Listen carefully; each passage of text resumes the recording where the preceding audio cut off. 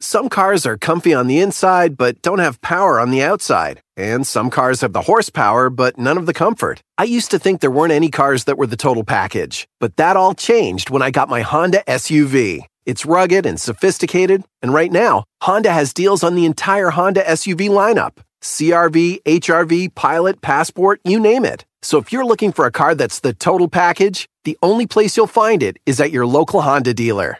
Hurry before they're all gone.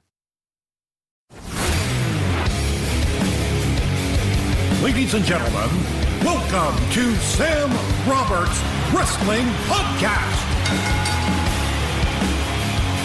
Introducing your host from New York, here is Sam Roberts. What a week to be a wrestling fan. Another one. I feel like we're opening every show with that. Oh, what an amazing week. But they have been amazing weeks, man. Ever since this draft, a lot of weeks have gone by. There's always stuff to talk about in the world of wrestling, and that's why this podcast is so good. Welcome to Sam Roberts Wrestling Podcast. This is the podcast done by a wrestling fan for wrestling fans. I'm Sam Roberts, and not only am I the last professional broadcaster, but I'm a fan of wrestling. I have been all my life, and I continue to be to this day. And as I watch Raw, and I watch SmackDown, and I watch Impact when I have time. I watch all the shows, and they're not making me not a fan. You know what I mean?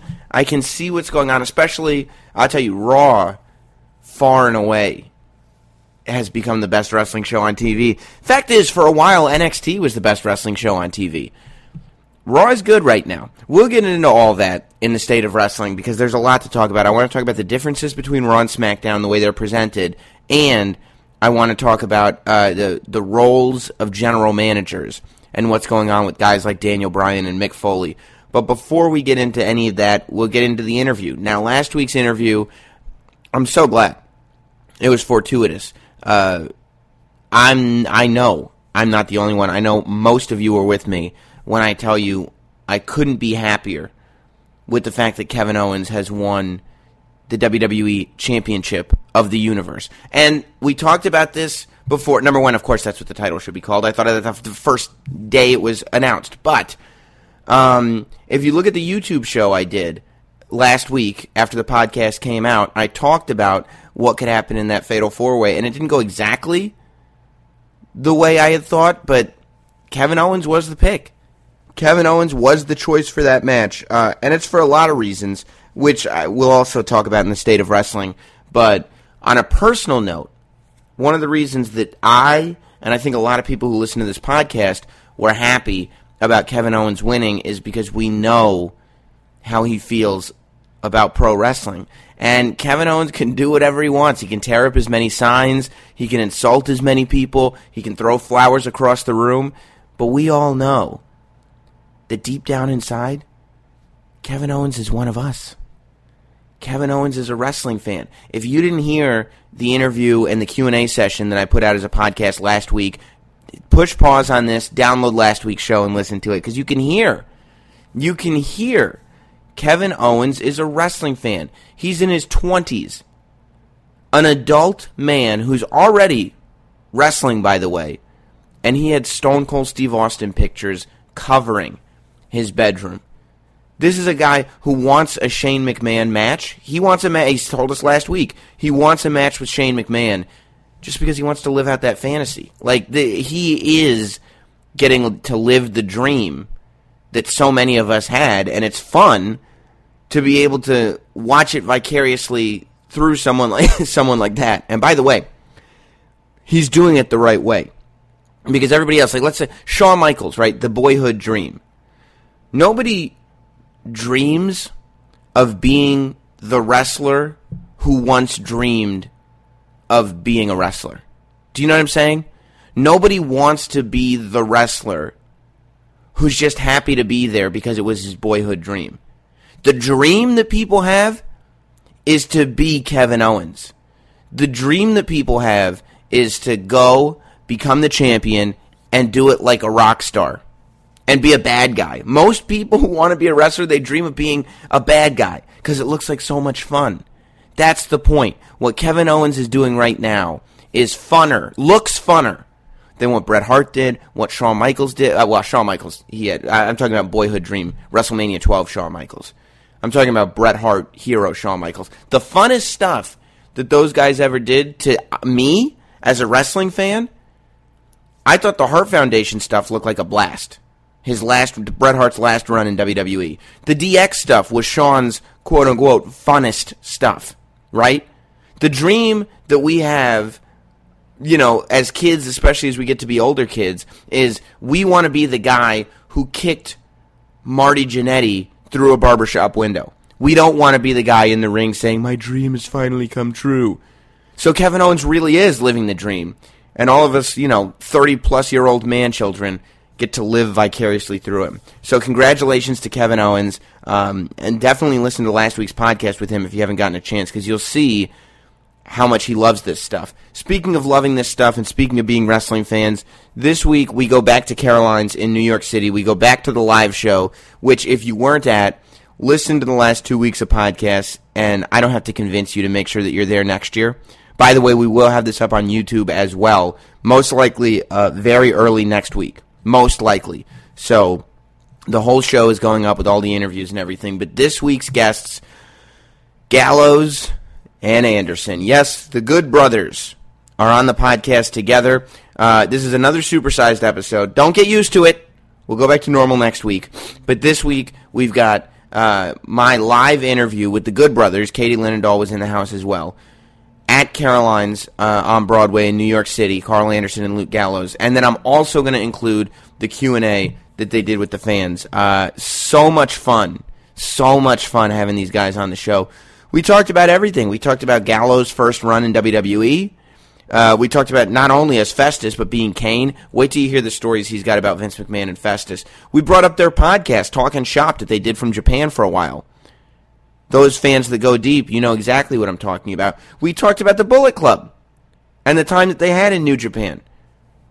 I think we grazed over the TNA topic with Gallows, but then we also talked a lot about their current run in WWE and everything that's going on with them. Also, all of you guys that were at Caroline's had amazing questions in the Q&A, which is why, normally I would just play the interview. But you guys showed up to Caroline's with such good questions that I wanted to include it. So that's what we're going to do. Here it is. Let's get the podcast started the right way with Luke Gallows and Carl Anderson live from New York City. And now, the Sam Roberts Wrestling Podcast interview.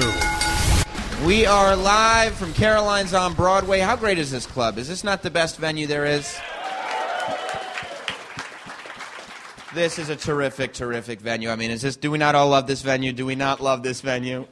It's a beautiful, beautiful it's venue. It's a beautiful, beautiful venue. This venue is going to be so beautiful. It's so beautiful. New York actually paid for the You're going to be tired of being beautiful when you're done with it. All right, what do you say we get to our next guest, huh? They go by a lot of names. The Club, the Good Brothers, Carl Anderson, and Luke Gallows. Here they are, ladies and gentlemen.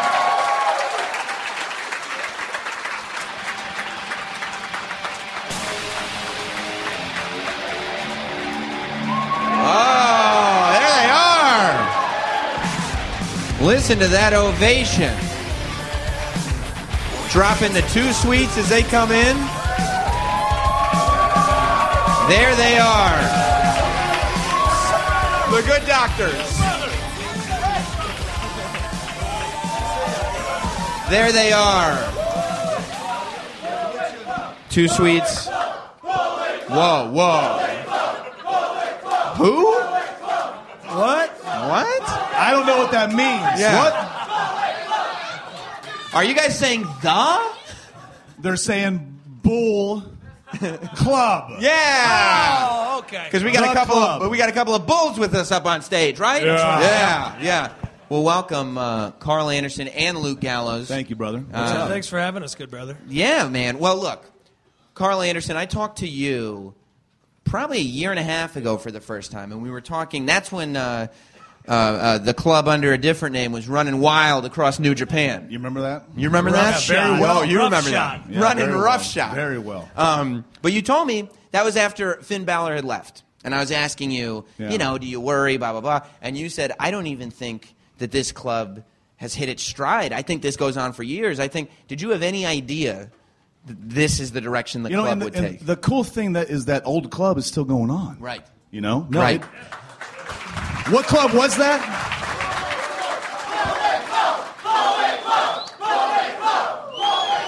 They know.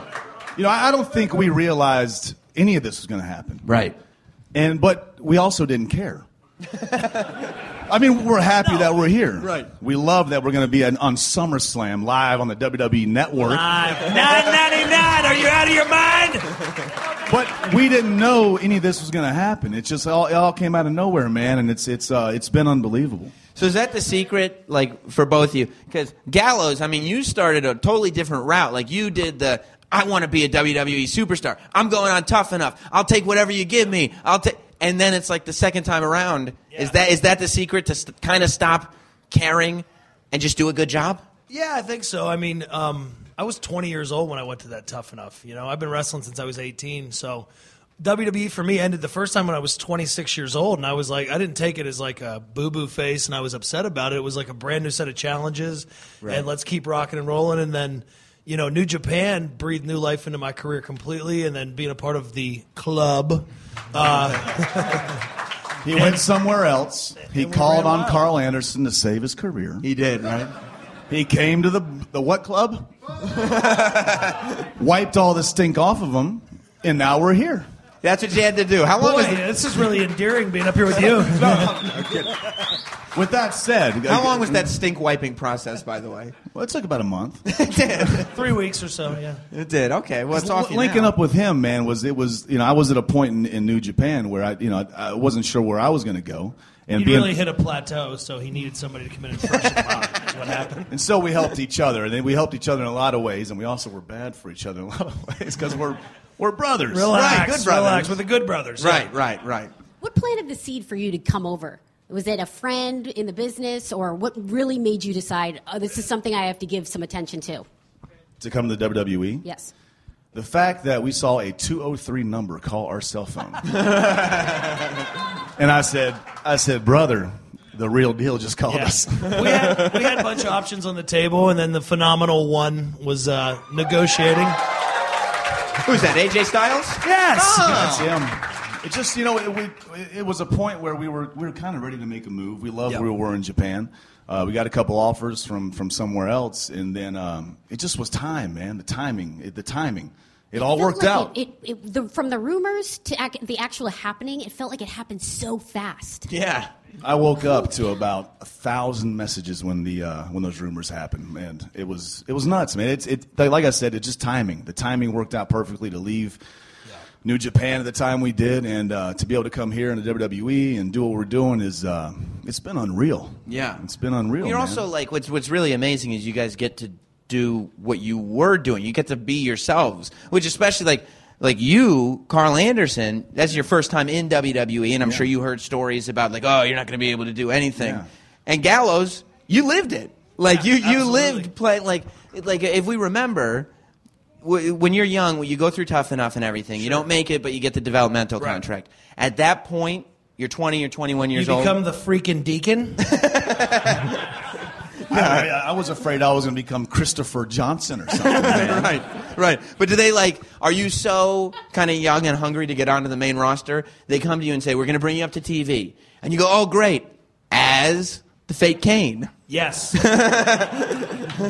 Yeah, I have a storied past with great gimmicks. It's great. And it's nice to really get to come and be myself, and that's, again, attributed to the club and the stuff that we got to do in Japan and everything like that. But, I mean, to finally get to be yourself is a complete blessing. So this trip around in WWE has been a whirlwind. It's been great, and it's going to be even better this Sunday when we take down the New Day.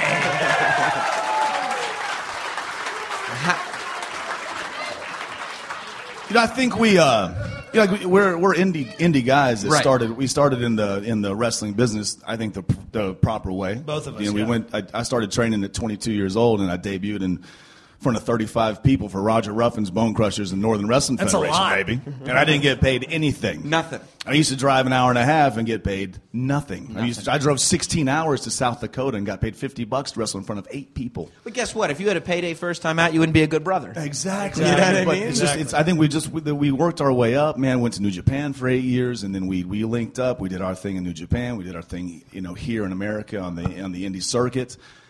And we were just like, it just all worked out so perfectly, man. Yeah. They like you saying, not caring, like not care. Hell yeah. Got some podcast fans in the house. Little Talking Shop fans in the house. I guess my point was not caring helped us get where we are now. Right. Now, when you find out that you've got the New Day, and they're like, okay, first you're going to be sort of badasses that, injure them, but then we're going to have you take on comedy. Like, you're going to have to out-comedy New Day, which is what they've been doing for whatever it is, 2 years now. Yeah, I mean, it's just been nuts. It's been a sack full of jokes. I have to tell you, I looked at the TV and I was like, this is going to be stupid. And when you dropped we don't want it to be tainted, I was like, no, I'm in. I'm in. When Gallows said the results have been nuts, like we all lost it. Like I didn't realize it was going to be this last one the last skit we just did. Like what was the last thing you said? It's going to be. It was a real ball buster, man. Like I kept losing it. I was losing. I was like, we had to redo it. Right. So is there any sort of like, I don't know if we want to do jokes when New Day has perfected that, or are you going, no, we could do jokes. We're funny guys. I mean, that's been our thing, though, is like, it's part of being ourselves. Is we have a big sense of humor, and like we had our own podcast and stuff like that, and that's what I think we endeared to people that way, because we weren't just these big mean dudes with beards and tattoos beating people up. Like, right. Make ourselves laugh all the time. Yeah, we pop each other constantly. So if you can do that and then let everybody else in on it too, I think you're on the right path for sure. At what point? Because I think most people are very well aware of that. And like when you go and you look up, especially the Gallows stuff, but both of you, your humor is all based on wrestling from the last 20 to 25 years. Like, it's all just based on being wrestling geeks. It's all I know, good brother.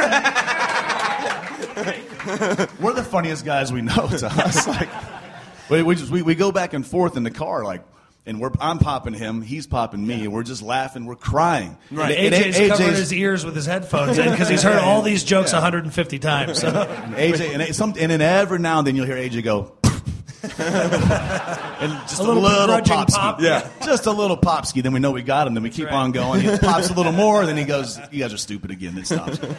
But at what point do you realize that that's funny? Because like when you're young, like when I was younger, not anymore now, because I feel like your generation is kind of taken over, but it's supposed to be like, no.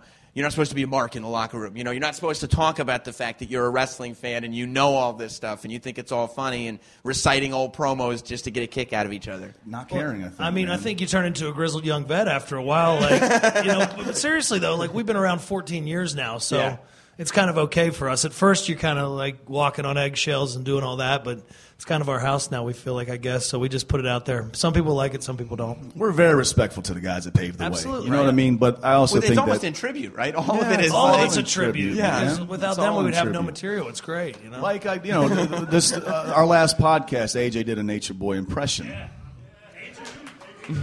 And me and Ric Flair saw each other recently at backstage. We gave each other a big hug. So there's no heat, guys. Everybody saw that, by the way. I woke up to messages saying, you have heat with the Nature Boy. And I said, what? So we talked, saw him at backstage and gave him a big hug. He loved AJ's impression, too, by the way, if anybody knows that. But he thought it was you first, He right? thought it was me. Yeah. So you I don't know if he thought it was me, because he said he didn't. Yeah, but you go, look, I don't Rick, know Carl as well. Let's get some heat on him. Rick, I want to make sure there's no heat on us. That was AJ that did that. AJ who did it. Trust me, I told him immediately. Speaking of your old podcast, some of you know it, Talking Shop.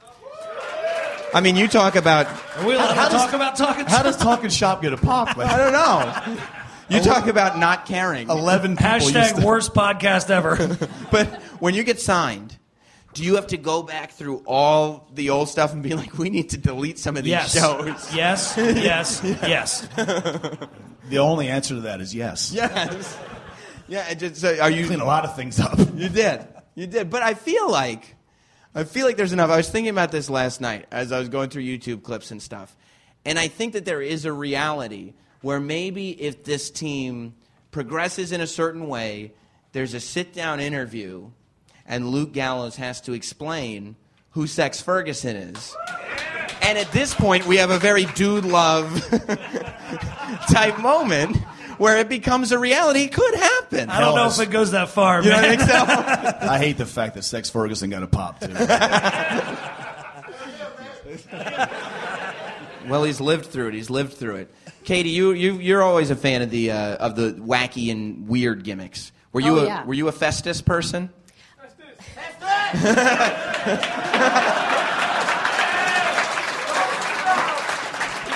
The best part about Festus is that, like, we heard through from the talent relations, the head of talent relations, that Vince doesn't even remember that he was Festus. I don't even know if we're allowed to say the word, but my wife didn't even know that I was Festus when I married her. That's for real, yeah. So, like, we go up to the gorilla position, and they go, and the guy will say, like Mark Carrano will say, I'm going to go tell Vince that you remind him that you were Festus. He goes, no, stop. No. Don't tell him that. I'm like, man, don't tell Vince. I need this run right here. Yeah. Like, imagine Vince. Can you imagine him? You were Festus? Lose now.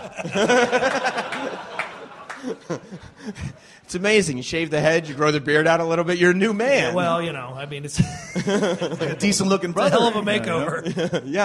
Yeah. All these runs you've had on this journey, though, for so long, and talking about, $50 you make wrestling one night or getting paid in hot dogs, and now here, all the indie guys are now together at WWE. It's so crazy for a wrestling fan to see that. Do you guys have that moment where you go, this is nuts? Yeah, like I remember before Finn Balor debuted on Raw the other night, man, that was like emotional for me. It's one of my best friends. Like, and then Kevin Owens is there, Sami Zayn is there. Yeah, they're all good brothers, and it's just it's cool to be. And then AJ is one of our best friends, and we're all on this main roster right now. It's nuts. I think it's a credit. I'm getting a little testy. No, it's. Relax. Don't let this setback peter out our passion to find a cure. I think it's a credit to all of them and how hard all of them have worked. And, you guys have seen those guys come up through the ranks. And for everybody to be here at this time, I was saying this in another interview right before we started, but I think it's not only a great time for the wrestlers or the performers, but it's a great time for the fans, too. So it's kind of like we're all on this little ride together, because you guys watched us all come up through it, and now we're all up there together, and it's very cool. Yeah, it's cool, man. Yeah. Hell yeah, man. I got to drop it. I got to drop a hot Asian wife bomb on TV. I mean, I told you, that's my favorite thing ever. And I thought he would drop it, but now it's like in his Twitter description. No, hot Asian It's a wife. thing. Like Mick Foley Googled it the other day in front of me. He goes, "Look at this, Chad," or Carl. Who's Chad? A good brother. Look, Carl Anderson's wife. Look what pops up. And he was trying to show me something else, but then my wife actually popped up. And he goes, That wasn't what I wanted to do. And but anyways, Mick Foley, a guy I watched, for years, a legend to me, is Googling my wife as well. Yeah, but you know what? I'm not sure that's what I wanted, but If you got a hot it's very Asian wife, the interesting. legends are going to look her up. Makes sense, yeah. How does she feel about this situation? I'm sure, I did. Would you ever have as a manager? I'm not. No, absolutely not. I don't want my She's wife happy for famous the at all. ski. Somebody was like, "You need to start posting pictures of her on Twitter," and I went, "Whoa, relax now. I don't want to get her famous or anything." Right. She already has enough pull in the house. Like, she owns the house. I'm scared of her. Right. I don't need her to get famous as well. I got to have little fucking something over her. Excuse me. Gotta beep that out. Can you beep that out? No. Hot Asian. Sorry, brother. Unbelievable. Hot I can't Asian take wife. you anywhere. He looked over to a non-existent control room for a mute button. Right. Hey, we're live, pal. Hot Asian wife does it's better as an entity. Yeah. You know what I mean? Yeah. What That's is where it? it needs to stay. Mystique, complete mystique. How did you for a minute, I think, Luke Gallows had the best of both worlds. Your wife was a wrestler who could travel with you and be in the club with you. That's the club. That's right. And do the whole thing. So when you get signed to WWE, it's one thing if, Carl Anderson is a wrestler, I'm marrying that she gets the lifestyle and we have to adapt that way. But for you to now be shocked into that system because your wife is still wrestling, but apart from you. So now you've both got this opposite schedule. How has that been? I mean, it's just, she does it too, so she kind of gets it. Yeah. So that's been helpful. But she gets to go and rep the club in other places. So, we try to keep our fingerprint all across the sea of the sports entertainment Divide and universe conquer. that we're in. Exactly. Yeah. Brother's very carny. Yeah. Trust me, she's selling those Bullet Club shirts all around the world. How much did you make tonight? Out the trunk of the car. Do you get a cut of those Bullet Club shirts? Because that is insane. The sales on those. Most importantly, we get a cut of the club shirts. Right. Please Shirts. go buy Understood. the club shirts. WWEshop.com. Buy one today. Buy 10 Passed today. a few out. And you can watch us Excellent. wear them on the WWE Network Sunday at That's right. SummerSlam. Exactly. Yeah, I won't put him on the spot, but I remember having a conversation with New Japan Carl Anderson about the fact that the royalties weren't so didn't add sweet. up. Yeah. I was digging for that. The I was trying royalties to. did not add up. Not at all. I don't think they realized how many they were going to sell. I mean, they're all over the place here. Even Yeah. I started talking like Ferg there for a second. I don't know who that is either. Finn Balor. Oh.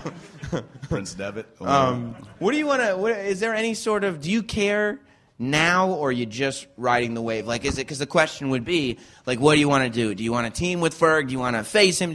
Or are you just like, you know what? It's worked out really well so far. Maybe we should just ride this wave. I mean, yeah, man.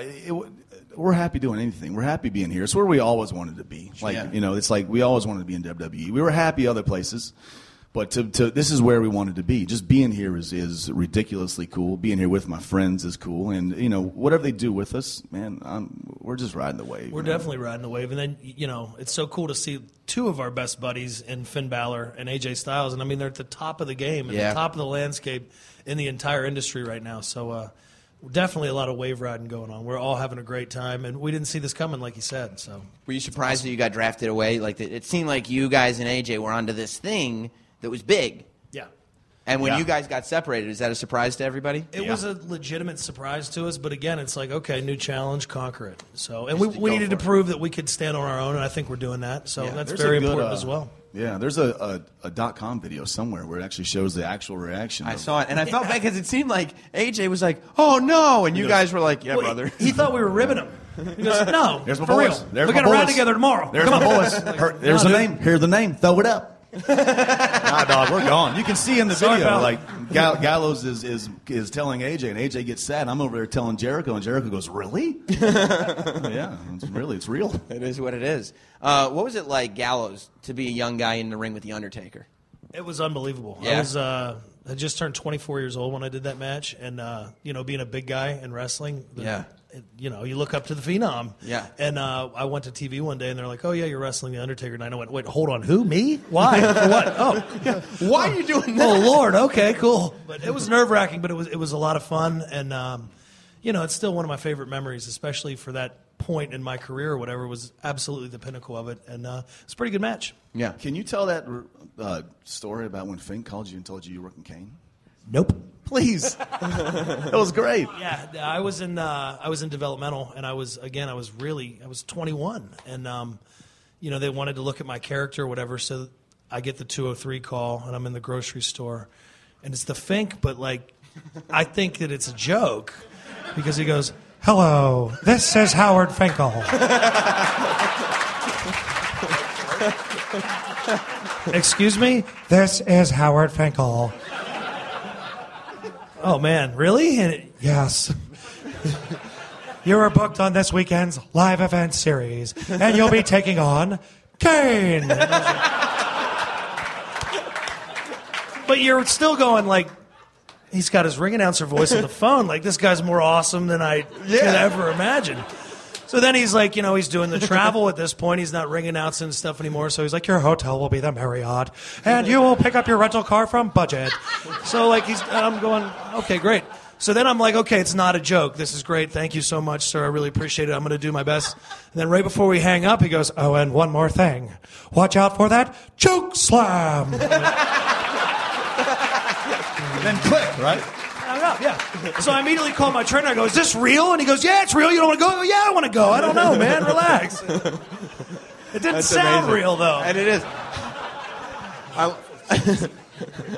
I love the voice too, because he did you guys that listen to the podcast know he did the voice work for the podcast. Yeah, we flew him to Japan to do the intros. But he when he was doing the voice work for my podcast, he said that, and I'm not going to even attempt the impression, but he told me, I'm going to give you 2 versions, and one is like Howard Finkel, which is kind of like what you just did, and then he said he really finked it up in the other version. He really and that was like himself. Yeah, that was like WrestleMania 8, Hoosier Dome, like Howard Finkel. Where did we see him at? He asked you. He told you. I hear you have at the Garden? Yeah, somewhere. And what did he say to you? He said you have a decent impression. That's not true. He said, I hear you have a great impression. I'm looking forward to hearing it. Like, yeah, maybe he said that. Either way, he said it like the Fink says it. That's right. That's how he said it. So, Gallows has been everywhere already when he meets you. He's been in WWE, he's been in TNA, he's in New Japan now. You have not been in WWE. Yeah. So, the way a lot of people... You know, you ask WWE guys, like, if you ask Cena, like, who do you want to work with, like, that's outside of WWE? You've already been with everybody in Japan, and you've wrestled Nakamura, and you've wrestled Balor, and you've done all this. So did you have in your mind, like, I want to get in the ring with some of these WWE guys? Yeah, I always wanted to get in the ring with John Cena, and I didn't realize I'd be beating him up live on Monday Night Raw. I mean, for real. Like... Hashtag beat up John Cena. I mean, who doesn't want to work with John Cena? It's like that's the top of the top, you know. Right. So I never thought I'd get a chance to work any of these guys. Randy Orton would be. I'd love to get in with Randy. I think he's unbelievable. I could just name them all over. Even get in the ring with New Day this weekend. Like these guys are guys that we were watching. You know, in Japan we were keeping an eye on what was going on. It's just. And you didn't get that Taker match, though. Man. No, you didn't get that Taker match. That's true. You sure didn't. So Heath Slater. We love Heath Slater. Heath is a great brother. I mean, it's just the line. It's just everybody, man. All the locker room's great. The boys are cool. You know, we're friends with Y2J now, man. It's right. Great. Is there a separation between good brothers and not good brothers in the locker room? Is there a good brother clique? I will say this. Right now, I think there's more good brothers assembled than I can ever remember in any locker room I've ever been in, and that's a testament to the boys and the girls in the back and stuff. Yeah, there's a lot of really good people back there. But yeah, there have been times in the past when there were some unbrotherly brothers for sure. I don't like that. I don't either. Yeah, the locker room is full of good brothers, man. But you know, if you go other places, there's not always so full of good brothers. Like so. But yeah, a lot of good brothers here. Do you think the good brother trend could bring back something like Wrestler Court? Could bring back that sort of... It would be really hard for me to take it serious, but I could see it happening. I think it's, you know, I think what works right now, at least what we've seen, is, you know, the guys leave each other alone, man. Like we do our thing, they do their thing. We're respectful to each other, and it's been, I don't see the need for any of that kind of stuff. It's a very supportive group of guys and girls. You know what I mean? Everybody wants to see each other do well, so the business does well, so the fans are happy, and that's just a great positive environment to work in. How long does it take for you to realize that that's what it is? Because I'm assuming some of the places that you've been, you're like, okay, everybody seems like they really want me to succeed. Like, what's the deal here? Well, like there was a lot of trepidation because we didn't know it would be like that. Right. You know, so...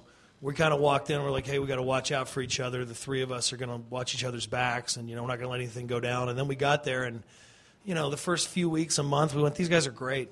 This is awesome. Yeah, we figured it out pretty quick, man. The locker room's great. The boys are great. It's been really, really cool. Yeah, yeah. Is there? I mean, so you don't have necessarily goals then? Now that you're there. I guess I want to break away from him and be the world heavyweight champion. Well, there's no way you can beat me, so I don't think that's going to happen. I wrestled The Undertaker, for God's sakes. You win. Of course, we want to be on the very top of everything. We're riding the wave, but we want to be the best, just like everybody. Absolutely. We want to what we love. This is all we've ever wanted to do since I was 4 or 5 years old. Man. So this is our dream job, man. So we want to be on top. Of course. Is there an art to faction life? Because it's just as we're sitting here talking, I'm like, okay, Gallows goes from... I'm a faction man. You are. You go from straight edge society, which I think everybody loved. Yeah. You know, and that's one of those things that... And that's one of those things that's looked back on, even now when you watch it, like, oh, what could have happened here? You know what I mean? Like, Aces and Eights, which at the time was arguably the only good thing on that TV show. No comment. Then you go to Bullet Club, Then you come back here and do the club. Is there an art to being the right member and figuring out how to make this whole faction work? You just got to be the best good brother that you can be. It's all about the good brotherness. That's right. That's it. I think just the timing, right? Yeah, it's timing and a lot of luck and I think a little bit of skill. And and then, as you go along, you evolve and become hopefully a better performer and, more of an asset to these cliques or factions or whatever it may be. So, yeah, I've been really lucky with all that. How important is that genuine chemistry? I think it's very important, and I think, like, him and I was just coming to New Japan to do one tour, and we had one match in Cork and Hall, and we were like, all right, like, this is a thing. And then went out for dinner and had a good time, and, like, we've pretty much been inseparable ever since. So, like, the chemistry with us was automatic, and it was real, and I think you can tell when you see people perform like that, like if it's a real connection. And obviously we're having fun, so hopefully that makes the audience have fun as well. Sometimes we talk like Stone Cold to each other. Like this. But I go home to my hot Asian wife, and and she walks by the bathroom, and she goes, "Really?" And I go, "What?" I go, "What?" She opens the door, and she goes, "I can hear you talking like Stone Cold." But I'm in the bathroom just looking in the mirror, cutting myself a little promo. We got to a point in Japan where, like, if we were doing a small, like, untelevised show where it was hard to have a serious match because anytime either one of us would tag in like an 8-man tag or something, we were just doing Stone Cold offense and Stone Cold voice to make the other one laugh. Look at me stomping a mud hole in it right now. We had a big match on a pay-per-view over there, and Nick Makabe got in the ring, and I went, "Get up out of here, out of my face." and he looks at me and goes, "Really? Really?" Right, so you can't do that, man, no. I don't know what it is about Stone Cold, that it never stops being fun. I was walking through the mall the other day with my wife, and I just kept cutting the Austin 316 promo on her. It's so fun to talk like Stone Cold. He's got one of the best voices of all time for this business. Like, the bus ride from Sendai, Japan to Tokyo is just say 6 hours. Right. We did it for 6 hours. AJ goes that back and forth for 6 freaking hours. I can't take it anymore. Neither one of you two jerks is Steve Austin, okay? I'm sorry, AJ. I can't stop doing it. Keep talking to me like Adam will dump you on your chin. I can't stop doing it now. Yeah, it's real hard. There's also something special. It's real hard. It's nuts. There's also something special about when you can do an impression like that, but then incorporate yourself. Like, I don't think I ever heard Stone Cold cut a promo about how much he liked Bud Light Lime, but all of a sudden, Stone Cold Steve Austin likes those B-double-Ls. Give me a B-double-L up in this. And then we got to meet Steve, man, and he was awesome. Did he know the impression? I don't think he knew the impression. I don't know if he knows the impression. I don't think Stone Cold cares even. Yeah. No. But big hug, talked to him for like 15 minutes, and I'm just looking at him like listening to his voice going, this rules, man. Son, how you doing? You're in Japan for 8 years, right? I go, yes, sir. You're giving me more material, man. Just like hearing him talk. Just doing it with it. What's amazing about him, too, I mean, you talk about good brothers, the fact that, like, he's, to me, I think, the best wrestler of all time. Like, he's the biggest, whatever. He's icon of everything. Of wrestling, and he still likes wrestling somehow. Still likes it. He's talking to us about stuff we did in Japan, and we're like, you watched that? Yeah. I literally, the first time I met him, I walked by in the hallway, and he sticks his head out and goes, "Was you going to walk by me?" And I went, "No, sir." He goes, "I didn't think so now." I'm just like, can we pull aside and talk? Yeah. I was like, but they said that to me because he wanted to talk to me about wrestling, man. It's just amazing. Yeah, it's amazing. He's a man. What a great brother. How many more interactions do you think you have to have with him before you start talking like him to him? That might take us a little while. I don't know if we want to go ahead and fire up on old Stone Cold just yet. I saw him last before he did the podcast with Ambrose. I go, Steve, because we're buddies now, And I go, big hug, and he goes, "Doggone, son, how much cologne did you put on?" Some people put on stuff on when they walk into the room, and you just realize they put too much on. I was like, well, is that me, Steve? But then at that point, he started talking to Sasha Banks. He'd forgotten I was even there.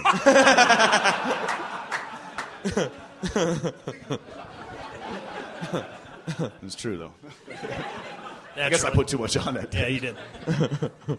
So, club aside, let's say everything pre-New Japan. If that's what you had in your career, Luke Gallows, what do you point at as that's the best moment? Is it the straight edge stuff? Yeah, it's a tie between that and that Undertaker match, honestly, because the straight edge stuff was awesome, and I loved working with my buddy doing that too. But as like a singular moment, I think the Undertaker match was probably my favorite thing. What goes through your head now that you're in a better position? We can talk about it. What goes through your head when you're lumped in with we're releasing this many people today, and your name's on the list? Well, it was I was 26, right. So I didn't go like, oh no. And I think the most important thing too was like to turn that negative into a positive and just know that you were going to come back. So like I got released on a Friday, I wrestled on Saturday. The following week I went to Japan for Antonio Inoki, and then like started doing all this crazy stuff on my own. I started going to Africa, which was a huge mistake. I didn't know that then, but the great Power Rudy was there. They tried to shoot me with machine guns. It was awesome. But, you got to go do that stuff and live a little bit and young too, reinvent yourself, you know. And then, I went to the other company, and then I went to Japan and all of that. So, like, I never thought... I think they know what company you're talking about. Weird. WrestleAmerica? No. But I always thought in my head, like, I'm going to go back someday. But then once we got to Japan, we were doing great. We were making a great living. We were very content. So when this came up, it was just like a feather in the cap of all of it, So did you think Japan was going to work for you? Yeah. And you did. We found our niche and stuff like that, and we were happy. It was an intense... It was an intense schedule because sometimes you'd be gone 8-9 weeks at a time. But, like, we loved what we were doing, and we got along great, and we were having a lot of fun. And then this came up, and I went, oh, man, there it is again. It's perfect. So you got to jump on it. What about you, Carl Anderson? Is Japan something, when you're a young guy, are you like, I want to get to Japan, or are you going, okay, this is where it's taking me? Well, when I first started training, of course I want to be in the WWE. Like, that's all I ever wanted to do. But then once I started training, as a kid I wanted to be in WWE. It's all I ever wanted. Did you have a WWE name picked out when you were a kid? Yeah, of course. What was it? Big Love. Makes sense. Just because. Yeah. It's the Big Love, Carl Anderson. Of course. With his hot Asian wife. Yeah, with his hot... Yeah. She wasn't there yet, though, yeah. That'd be great, though, if your hot Asian wife was just calling you Big Love. Feels very American. Calls me lots of things. Pass the salt, Big Love. Like idiot. Once I started training, man, I don't know. All I wanted to do was make a living in pro wrestling. It's all I ever wanted to do. Once I started training, I realized I wanted to go to England. I used to say this crazy plan.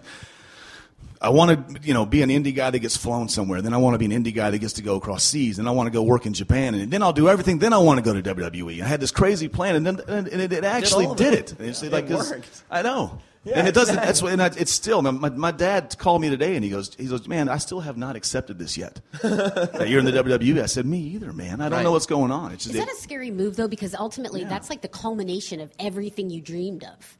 And if it goes, it's going to go one way or the other. It's like you have to maintain that positivity about it. No, we had no choice. We had to come to WWE. And we were confident in our ability too. By the time we got here, I think when you're really young in your career, like I did the first time, like. You don't know what's going to happen. You're scared. You're nervous and stuff. But this time we were like, oh, we're going to rock it. And so far we've done pretty well. So. It was time. We weren't scared. Like I said, we weren't scared about it. We were of course nervous, changing, but we knew we had to come to the WWE. When we ran out in the Staples Center because we're behind the curtain, that was the first time I think either one of us was nervous because it was like we were about to run out. And we're like, oh. What if they don't know who we are? Yeah. And then they did, and we were like, okay, perfect. We're ready to go. So. But right before we ran out, I looked at my friend, and I went, let's act like this is the Gastonia Armory. Just where we were last summer. And he was like, you're right, man. And then that's it. Bam. Make you sound like AJ all of a sudden. You're right, man. Freak you. And then Vince is back there watching going, why didn't we sign this guy earlier? And, well... Because he's Festus. Shh, quiet. Well, look, not only are you both in WWE now, you're on Broadway, baby. You're at Caroline's. This is amazing. Too sweet, me, Caroline's. We're going to take a break, but we're going to come back. We're going to do some Q&A. What do you think? We're going to see what the people... Right. See what you guys got. Those are the voices of Carl Anderson, Luke Gallows, and Katie Linendahl. I'll let you pick who's who. I don't know if you can figure it out on your own. What about this one? That wasn't very good. Had a little more water, man. But let's, I'm going to open it up to Q&A. And I'm going to tell you, like, everybody's allowed to ask whatever questions they want, but no, like, hey, can you don't ask for impressions. Like, come on. Try to be a little creative. Like, figure out a way you can ask where it would lead into it, but don't ask for impressions. But beyond that, it's all on the table. Who's got some Open questions? field, Hands baby. up. Hands up. Kathy Kelly is going to help us out by being the Yeah, moderator. Kathy. What is your name and where are you from? Moses, I'm from Queens. BC shirt rocking. Too sweet. I've got a question. If they do a WWE ride-along, could you get Hacksaw Jim Duggan again? I would love to get Hacksaw Jim Duggan again. He's amazing. Dude, yes. that was amazing. I wish, man. Hacksaw is the man. We had an awesome time. We rode with Hacksaw for like 2 hours in the car. We drank a bunch of pops. Talk turkey. It was awesome, man. You got to be PG. He said man. a soda pop. It was I what he know. said. I remember. Right. He was like, "P.S. pass me another soda pop, kid." Who's next? Okay. Oh, this dude right What here. is your name and where are you from? Heaven, and I'm from New York. Oh, he's learning. Yeah. This is the kid. Earlier, he didn't know. I said, is anyone from outside of New York? And he was like, yeah, the Bronx. Okay. I like your shirt too.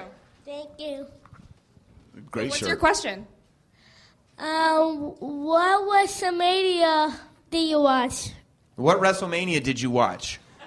Well, when I was a kid, WrestleMania 8 was my favorite. Yes. I loved WrestleMania 8. That was just for that Reba McEntire national anthem, right? Gallows and I sat in Dallas in the hotel room this year and watched the entire WrestleMania and loved it. Yeah. So, because we thought we were debuting the next day, but we did not. So that's probably why you loved it. You're like, oh, man, this is so good, and we're going to be there tomorrow. We're debuting. And we get a text that says you're not. And I was like, fine. All right, well, we're going to come eat the catering.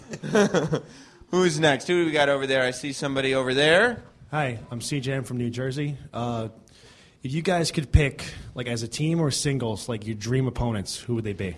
Oh. Dream As a opponent. team, 100% the Rock and Roll Express. I think we. Yeah. Now, are you talking about in their prime or like indie Rock and Roll Express right now? Either way. Okay.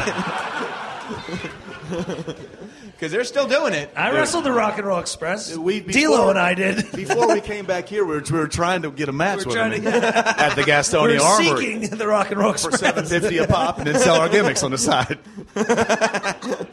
Okay, there was a nice little chump change, right? All right, you've talked enough today. I think me for singles match, man, Randy Orton would be my dream. Wow. Yeah. John Cena, Randy. Yeah, I've had a lot of them, I think, already. But, like, if you could, I don't know, Shawn Michaels probably, for sure. Yeah. That's a good answer. I see you over there. Yes, we have Ashley from Brooklyn. Hello. I just wanted to know, because you guys came into WWE. By the way, can I just say something? You know I can tell Kathy Kelly is a professional? You see how she did not let her hands off that microphone? Oh. She was going for it. Kathy was like, I'll be holding it then. Some kid tried to steal it over the break. I would never do that. I would never do that. You guys came into WWE. You were pretty established already. When you got the call, were you a little nervous that they would underutilize you when you came on to the main roster? I don't think so. I mean, we wondered what was going to happen, but I think we were really confident at that point. Yeah, I think the best thing about us is, I think we're very respectful brothers, but we've always had a lot of confidence in ourselves and our abilities to do anything. Yeah, we felt like wherever they put us, that we could find a way to stand out and be okay. So Do you feel like with enough confidence, though, if you were proposed a gimmick that you didn't like, that you wouldn't take it and you'd oppose it? We do whatever we're told. we would find a way to master it. Now, I like to think. What if they were like, I think we could do it. what if they were like, we're going to have a tag team of Demon Canes? And both of you are going to be Kane. That'd I be think awesome. we could do it. I think that's something we want to do. We're going to pitch that tomorrow. Against the Rock and Roll Express. Now. I think you both just want to work on your voice box impressions. I just want to wrestle the Rock and Roll Express. Bad. We Who's have next? Nadir from New Jersey. Should I stand? I don't know. ask your All right, cool. Yeah, keep it comfortable in here. You're good. Relax, dog. You're good. You can stand up. Yeah, of course. My question is actually for Carl Anderson. I wanted to know, how do you feel about dropping the Machine Gun name? Because I loved it, man. Yeah. It's still there and alive, brother. It's still alive for the people that know. I think the Hell yeah. the WWE, man, is it's a PG product, and that, I think it's important that Hot just Asian white. leave it where it is, Leave it where it is. It's still there, but I think to leave it where it is. And you know what? You're getting away with some pretty good nuance without going so literal. The fact that, you're going on a PG show and being like, we're doctors who steal people's testicles. So, it's pretty good. Ring postitis It's a pretty is good real. gimmick. I think I think maybe someday it'll pop up, We'll keep your eyes open for it, though. Awesome. We're back I see here you. with Yancey from New Jersey, Bronx. I know Bronx, where New I'm Jersey. Yeah, Nancy New from the Jersey. Bronx. Bronx is in New York. Hello. This is for both of y'all. If you could make Me and Carl? Yeah, you and Carl, Sam. If you Gallows and Anderson, if you could make any stable. You gotta specify. Yeah, Jesus Sorry, Christ! man. I got that. I was kidding, Sam, but stay out of If you two could make any stable name, even if it doesn't have to involve either of you, what stable name would you pick and who would it be? Good Brothers. Us. The Rock and Roll Express 2.0. I'm Punky Daddy. You, me, Ricky, and Robert. Well, I was going to ask if you could add anybody to your Good Brothers faction, who would it be? Ricky But and seems- Robert. Express. Ricky and Robert seems like an obvious one. 100%. Kathy, who do we have over there? Hi, I'm Kayla. I live in Queens. In your experience, here in WWE, honestly, our fan base can be a little rowdy and disrespectful sometimes. How does that compare to the fan base in New Japan?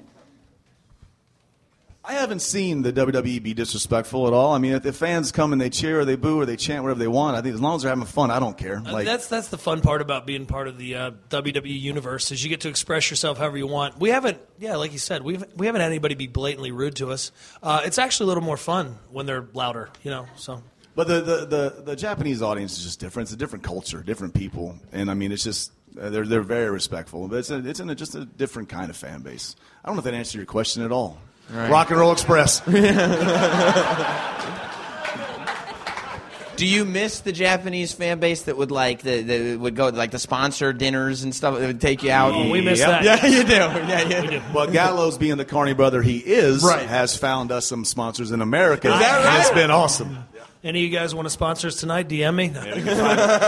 We're not scared to find one right now. The world's largest Olive Garden's right around the corner. Perfect. Yeah. Who wants to take us? Who wants to take us and let us eat as much as we want and drink as much as we want? That's what a sponsor does. Right. I mean, that's great. Right. All right, well, we got an offer. Okay. We had a family. We call them the Bullet Club family from Nagoya, and he goes, Chado. My name. That's Anyway. Japanese. Yeah, for Chado. Carl, I understand. Last month bill $7,000, all on Bullet Club. Sorry, bro.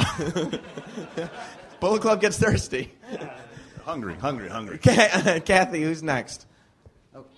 Hi, I'm Cooney from Brooklyn. Just wanted to ask Gallows and Anderson, honestly, guys, how do you guys feel about the title belts, the tag team title belts, the copper-looking belts, compared to the old school? Oh, like aesthetically? Just in general, how they feel about how I they think look. they're going to look great around our waists this Sunday at SummerSlam. Whoa! On the WWE Network for $9.99. That's right. Hey, if they're around our waist, I don't care what they look like because that means we're making more money. Right. It's true. Right. Making more money, saving money on dinners. Saving money on sponsored dinners. Hi, guys. I'm Erica from New Jersey. What's up? I was wondering, the women's division has been getting a lot of attention lately. If you can pick one woman to be part of the club, who would it be?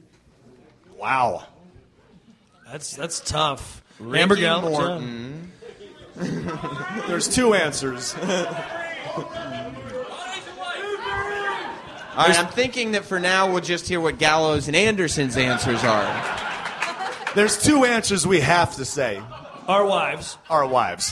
His wife and my wife. But I think Becky Lynch is a huge club supporter. So she'd be a good addition here in the WWE. Yeah, I met Becky 10 years ago at the Los Angeles Dojo training in Santa Monica, and we were both broke. We were all broke, man. And I think she's a good sister, so she'd be great. Yeah. There it is. Who's next up there, Kathy Kelly? Here with George from Brooklyn. All right, guys. If you guys could be a part of any fraction from any era, what would it be? Bullet Club. I wouldn't mind being in the Four Horsemen because they got to wrestle the Rock and Roll Express a lot. Any of the good ones, the NWO, DX. I mean, I'm a faction man, so put me in any of them. NWO me, please. NWO me. Have you talked to any of the NWO guys about? Yep. They love it. They love it, right? Nash, Hall, they all gave us too sweet on the too sweet. They're down, yeah. Me and Hall are on hugging basis, man. Is that right? Yes. I mean, they see it how it is. We're paying homage to something that we thought was cool when we were growing up, and we made it cool again. Did you have to figure out where to draw the line, though? You're like, okay, obviously we're going to make our group like a group that we would have thought was cool when we were kids, which is NWO-esque. Do you have to figure out, like, okay, when does this become a parody or a copy, and when does it stop being a tribute? We literally just did whatever we wanted when we formed it, so no, I don't think we did. Good for One time on the bus, Finn Balor goes, "Oh, I wonder if they think we're marks or not. I don't know." I said, "Who cares?" He goes, "Oh, you're right."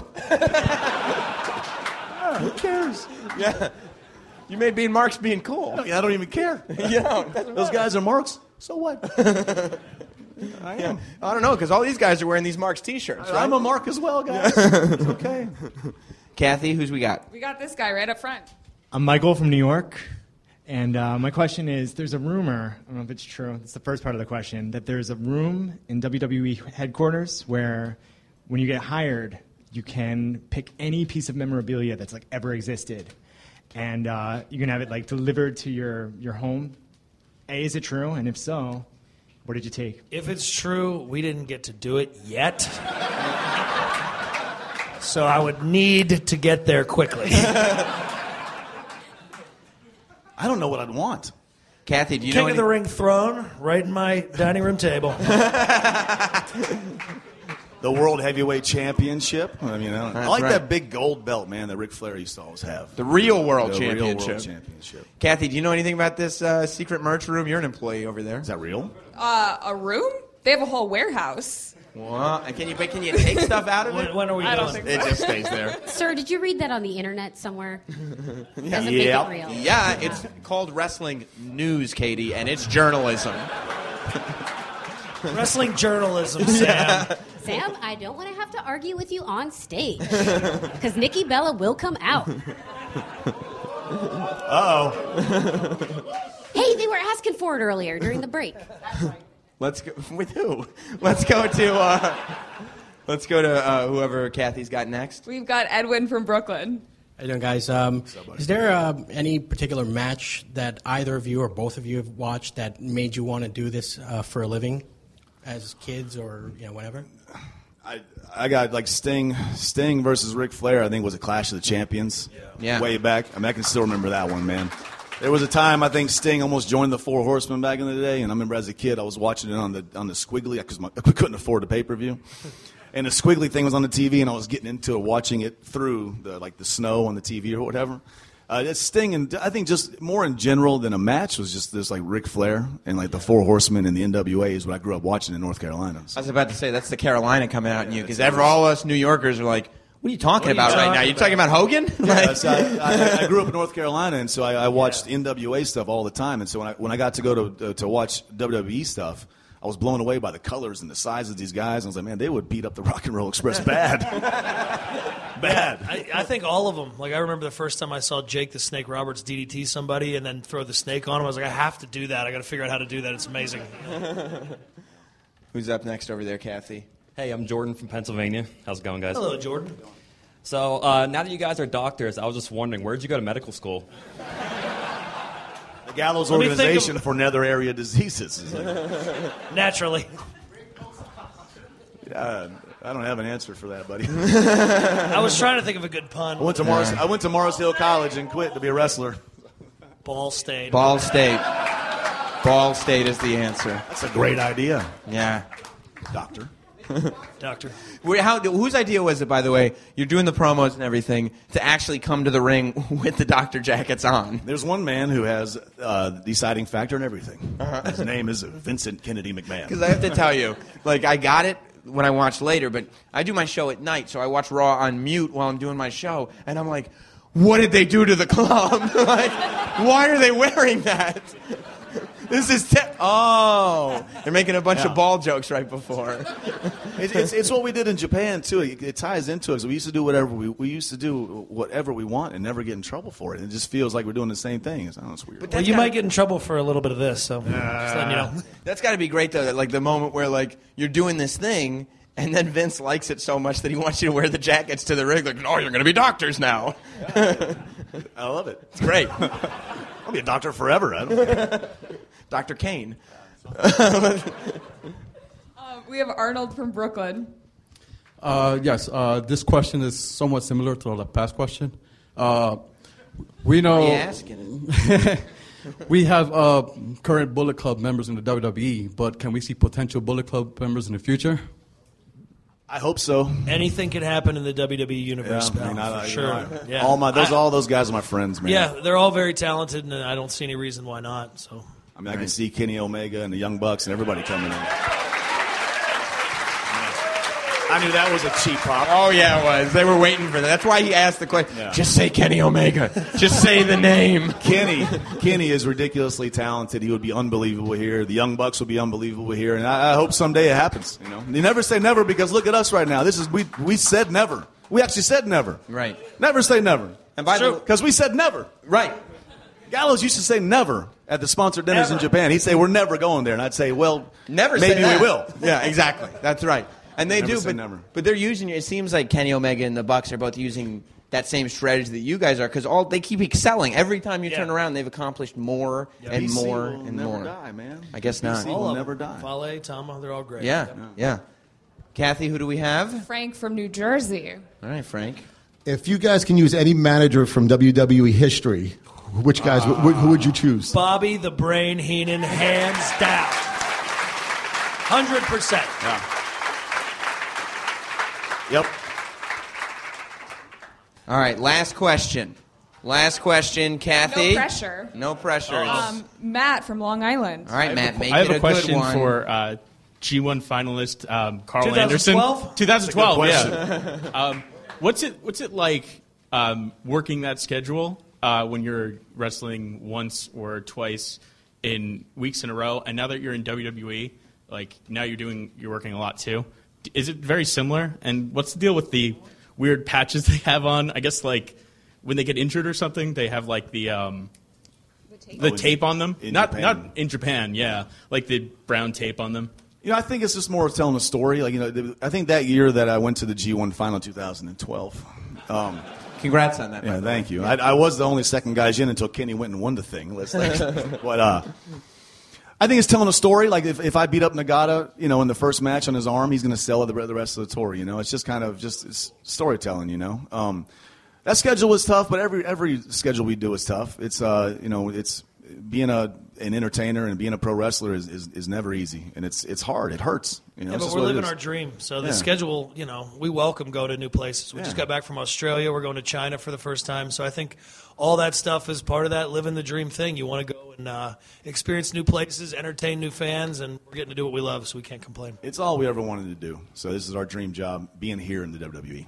And let's be honest, you've become well-traveled men. You just looked at me and said Gaijin as if it was a thing people say. Yeah, well. It's just in your vocabulary now. It is. Well, all right, let's give a round of applause to Carl Anderson and Luke Gallows. Here is Sam Roberts. All right, thanks to Gallows and Anderson for being part of the show and for showing up at Caroline's and doing that whole thing. It really was a fun show, and I can't wait for all of you guys to see it when I put it out on video on YouTube. And that'll be up at notsam.com and, of course, youtube.com/notsam. If you follow me on Twitter at notsam by now, you should. And if you do, you'll find out immediately when it's available. You know, a lot going on, of course. Backlash, Clash of the Champions is coming up. Whenever wrestling is in your hometown, you want to make sure that you get a chance to go see it, and you want the best seats possible, but also at the best value. That's why you got to look into SeatGeek. SeatGeek is so easy. I have the app on my phone, and you can use it at any moment in time to check out tickets. I was watching the VMAs. My wife is going, I want to see Beyonce in concert. Thank God for the SeatGeek app. Am I right? Everything they do is designed to make life easier for sports and music fans. SeatGeek does all the price comparison for you by searching multiple ticket sites and ensuring that you get the best possible deal. SeatGeek does all the work, and you save time and money. They give you the most bang for your buck. That's why every ticket on SeatGeek is given a grade based on value immediately. You see underpriced seats, and you'll be able to find the best deals that fit your budget. It's perfect. It's perfect. So if you want the best seat, you don't care how much you're going to pay, they'll find that for you. If you want the best deal, you don't care where the seat is, they'll find that for you. If you want to meet somewhere in the middle, SeatGeek is still the place to go. And best of all, my listeners get a $20 rebate off their first SeatGeek purchase. That's right. Get a $20 rebate on tickets to anything that you want to go to. You got to download the free SeatGeek app. Go to the Settings tab and click Add a Promo Code. Enter promo code SAM, S-A-M, and SeatGeek will send you $20 after you've made your first ticket purchase. Download the free SeatGeek app today and enter promo code SAM, S-A-M. Trust me. Trust me. You'll be happy that you did. We also want to give a shout out to Rolling Stone. They did an article called The Golden Age of Wrestling Podcast.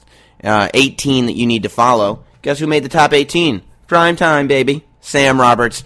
I thought it was really funny because, you know, they were saying nice things about the show and everything, but they said that I have a voice for radio, which, you know, generally the face for radio is the hack insult that people still use, but voice for radio is a good thing. I just find it ironic that Rolling Stone is saying I have a voice for radio, meaning the vocal tone of what comes out of his mouth is perfect for an audible experience. I have lost radio gigs because of what my voice sounds like. So the fact that we've gotten to a place, I feel like I've just done so much stuff on the radio, whether it's through podcasts or through SiriusXM or whatever it is, that this is just in the beginning, everybody was like, that's a voice that does not deserve to be anywhere on the radio. But eventually, you hear it enough and you go, oh yeah, that's what it's supposed to sound like. So thanks to Rolling Stone for pushing that forward. The idea that this is what a radio voice should sound like. It's a revolutionary thought. It really is a revolutionary thought. Let's get into it. State of Wrestling time. So much stuff to talk about. People returning, people leaving, general managers, brands, everything. Let's start. It's now time for this week's State of Wrestling. My name is Gary the Milkman, a millman, and I've got my underpants on, and I am ready to wrestle. Who gets, like, an agreement? Who's got a license to wrestle? Who gets the license before tights? Is he just thinking, like, oh, I've been criticized for watching wrestling all my life, so I feel like, you know, everybody says, what do you watch, a bunch of grown men rolling around with each other in their underpants? So that means that the milkman can just wear his underpants? I love Gary the Milkman Millman. I'm going to search for him. Tell me or not. Tweet me at NotSam, and you tell me if you don't think Gary the Milkman Millman would be a great guest next week here on the Wrestling Podcast. I'm going to try to find him. I haven't found him yet. All I know about him is he wears tighty whities. He shows up to wrestling matches business casual and stays business casual. And I guess he's a milkman by day. It's so strange. He was great. We're talking, of course, about the enhancement talent that Kane chokeslammed for no apparent reason on SmackDown. It kind of makes me feel like because it wasn't an actual match, because Kane just came out and chokeslammed him, I kind of feel like we may have Gary the Milkman Millman call-outs every week. I'd be all on board with that. That's the danger that WWE is in, though. People are so obsessed with these enhancement talent guys. I mean, I look at the numbers, and when I had the original enhancement talent for this era on my podcast, the numbers matched anyone else, really. Kevin Owens did a little better, but people were excited that there was enhancement talent doing podcasts. I feel like people are so psyched that local talent is back that they run the risk of becoming bigger stars than anybody else on the show. But still, I think Gary the Milkman Millman deserves it. I think he should be wrestling somebody in his underwear every week. I don't think at any point should he get tights. And he doesn't even need to really wrestle matches. Just have guys come out. I don't care if it's Kane every week. I could see what happened on SmackDown, that segment. I could just see it every single week. I'd be fine with it. It's so weird that, 20 years ago, that would have been a character, Gary the Milkman Millman, but he would have dressed up like a milkman, right? Number one, where are there milkmen anymore? And number two, why would they wear slacks and a shirt? Why would he call himself the milkman and have no milk? That's probably why Kane chokeslammed him. He was pissed. He's like, I'm thirsty, my bones need calcium, and you are not delivering on any of your promises, Gary the Milkman Millman. However, I actually am the devil's favorite demon, so I will chokeslam you now. And so he did. And good. Good. If the milkman's not going to deliver, then he needs to get chokeslammed. That's the lesson that we learned from SmackDown. So, we saw the debut of Gary the Milkman Millman. I was very excited about that. The return of the Headbangers. So, I was psyched that the Headbangers are back. Number one, because I liked the Headbangers growing up. And number two, because they wore White Zombie t-shirts in the ring, and I loved White Zombie. And number two, they're still in good shape. Like, they still look like the Headbangers, which is really not something you can say about a lot of those Attitude Era guys. Fact is, you put skirts and t-shirts on those guys, slap some face paint on them, and they still look pretty much the same as they did in the late 90s, early 2000s maybe. I like that nobody's mentioning that, there was the whole Beaver cleavage era, and then he was just Chaz, I think, for a while, and then there was they tried to do something with Mosh for a long time, and it didn't really work out ever, but I enjoyed seeing the Headbangers back. I feel like if I was in the tag team tournament, like the Headbangers are not the most decorated tag team of all time. They were tag team champions, sure, but even in the Attitude Era, it's not like they were viewed as the most feared tag team. And so for them to come back 15, 16 years later, and Heath Slater and Rhino are fighting for Heath Slater's contract, it doesn't seem like the biggest challenge in the world for them, right?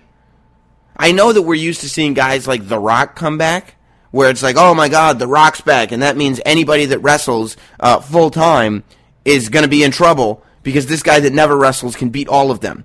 But most of the time, and historically, when a legend returns, the young guys beat them pretty easily. Actually, we'll talk about that a little more with the general manager situation. But I'd be kind of annoyed. I'm sitting there going okay, the Usos, American Alpha, there are a few really good tag teams, but now all Heath and Rhino have to do is beat the Hype Bros and the Headbangers, and they got their tag title match. Doesn't seem like they're the most difficult road in the world. No offense to the Hype Bros, of course, but I mean, frankly, as happy as I was to see the Headbangers back, I still am kind of in love with my idea of having a Dash and Dawson show up in the SmackDown Tag Title Tournament, and it would do good to bring another great team to the show. I guess they want Heath Slater and Rhino to win, but I just love the idea of Dash and Dawson entering the SmackDown tournament with the tag titles, the NXT tag titles, saying that they're not leaving NXT. And I love the idea of them simultaneously holding the NXT tag titles and the SmackDown titles and bringing both sets of titles to both shows. Now, of course, they would have to drop the NXT tag title soon because the show's pre-taped, but honestly, have them franchise Shane Douglas it. Have them drop the titles to the floor. Let them know. Say vacate the NXT tag titles. Start from scratch with the NXT tag titles. Vacate those championships, those belts, as it were.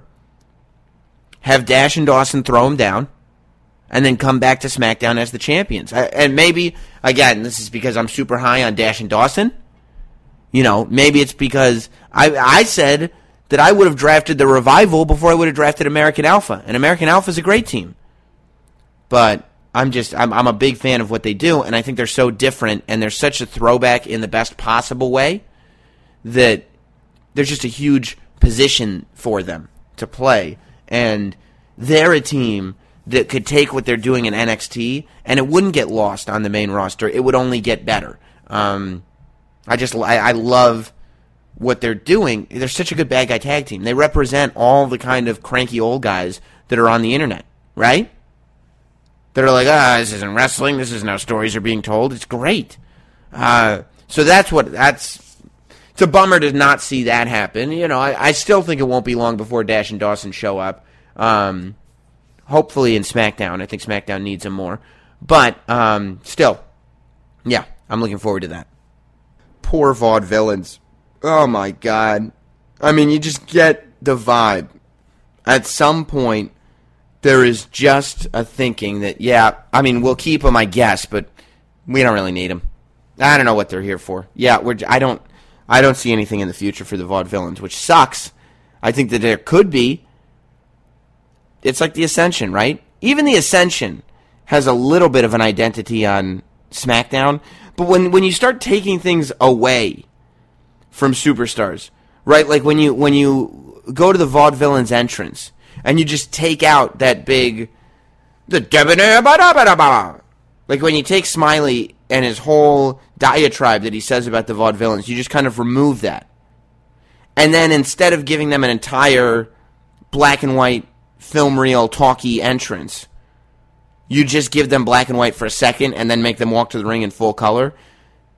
You're like, why are you just taking things away but not adding anything? It'd be one thing if they took that away and then added to their repertoire. So it was like, let's back away from the character a little bit and focus more on the guys. Meaning, okay, maybe people will take you guys more seriously if we do a little less of this and a little more of this. But that's not what this is. This is just a little less of this. And then you guys will lose. You go, oh, man. Oh, you poor Vaudevillains. I hope something works out for them, but it doesn't seem all that likely. And it's not like there are that many great tag teams. That's what I'm saying.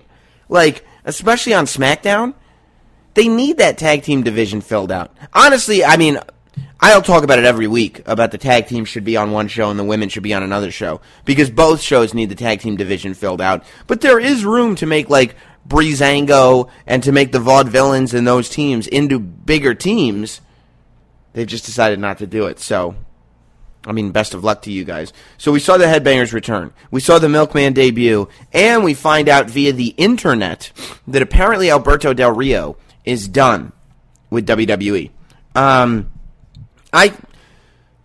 guess I could have seen this coming.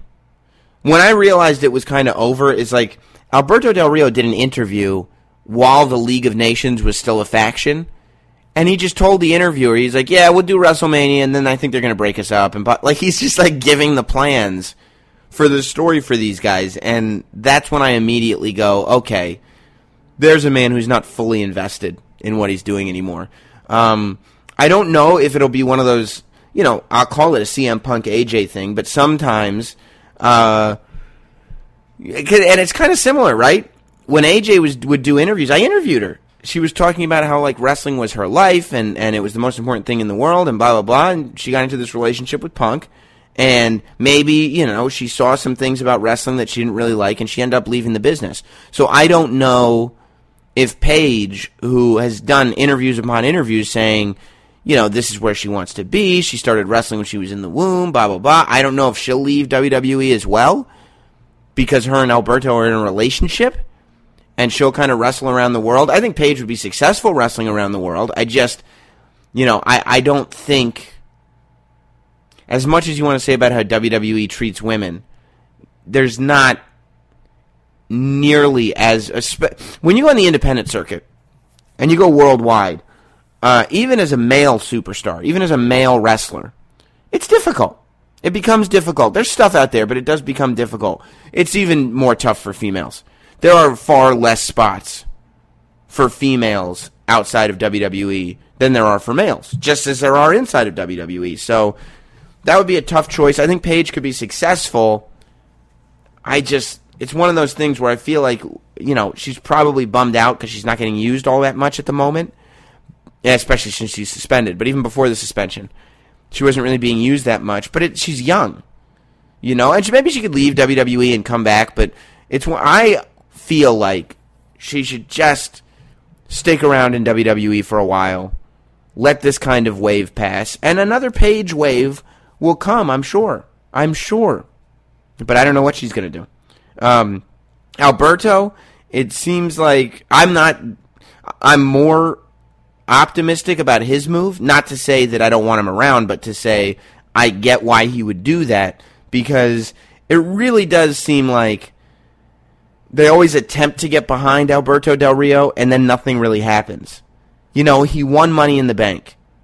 He won the WWE Championship. He won the World Championship. He won the Royal Rumble. Like, he's literally won everything that a guy can win in that company. But there's still this kind of feeling about him where, yeah, if you see him in the mid-card, it's not that surprising. And maybe he's not connecting as much as he needs to with WWE fans, and maybe it's because he gets those steps, right? Like, they'll give him the victories, but then there's no body around it. I think it probably has more to do with that. Like, he'll get the victories that he needs, but you need more than just victories, right? Like, you need to have a body behind it. You need a foundation. And I feel like the work is not done to build a foundation for him ever. It's just the victories. And those feel hollow. And it almost takes away from both him and the prize, whether it's a title or just a win or a briefcase or whatever it is. It takes away from all that when you don't really use it to its fullest extent. So I understand why Alberto would want to go. And I think he could be plenty successful in Mexico. He could go to Japan if he wanted to. He could have a huge indie run in the U.S., so it'll be interesting to see what happens with him. Look, Raw is a much better show than SmackDown. It was this week anyway, and I think it was last week too. I feel like Raw is at this point where, and I don't know if it's the creative staff behind him. I don't know if maybe Triple H has his hands on Raw more and Vince McMahon has his hands more on SmackDown. I don't know what it is.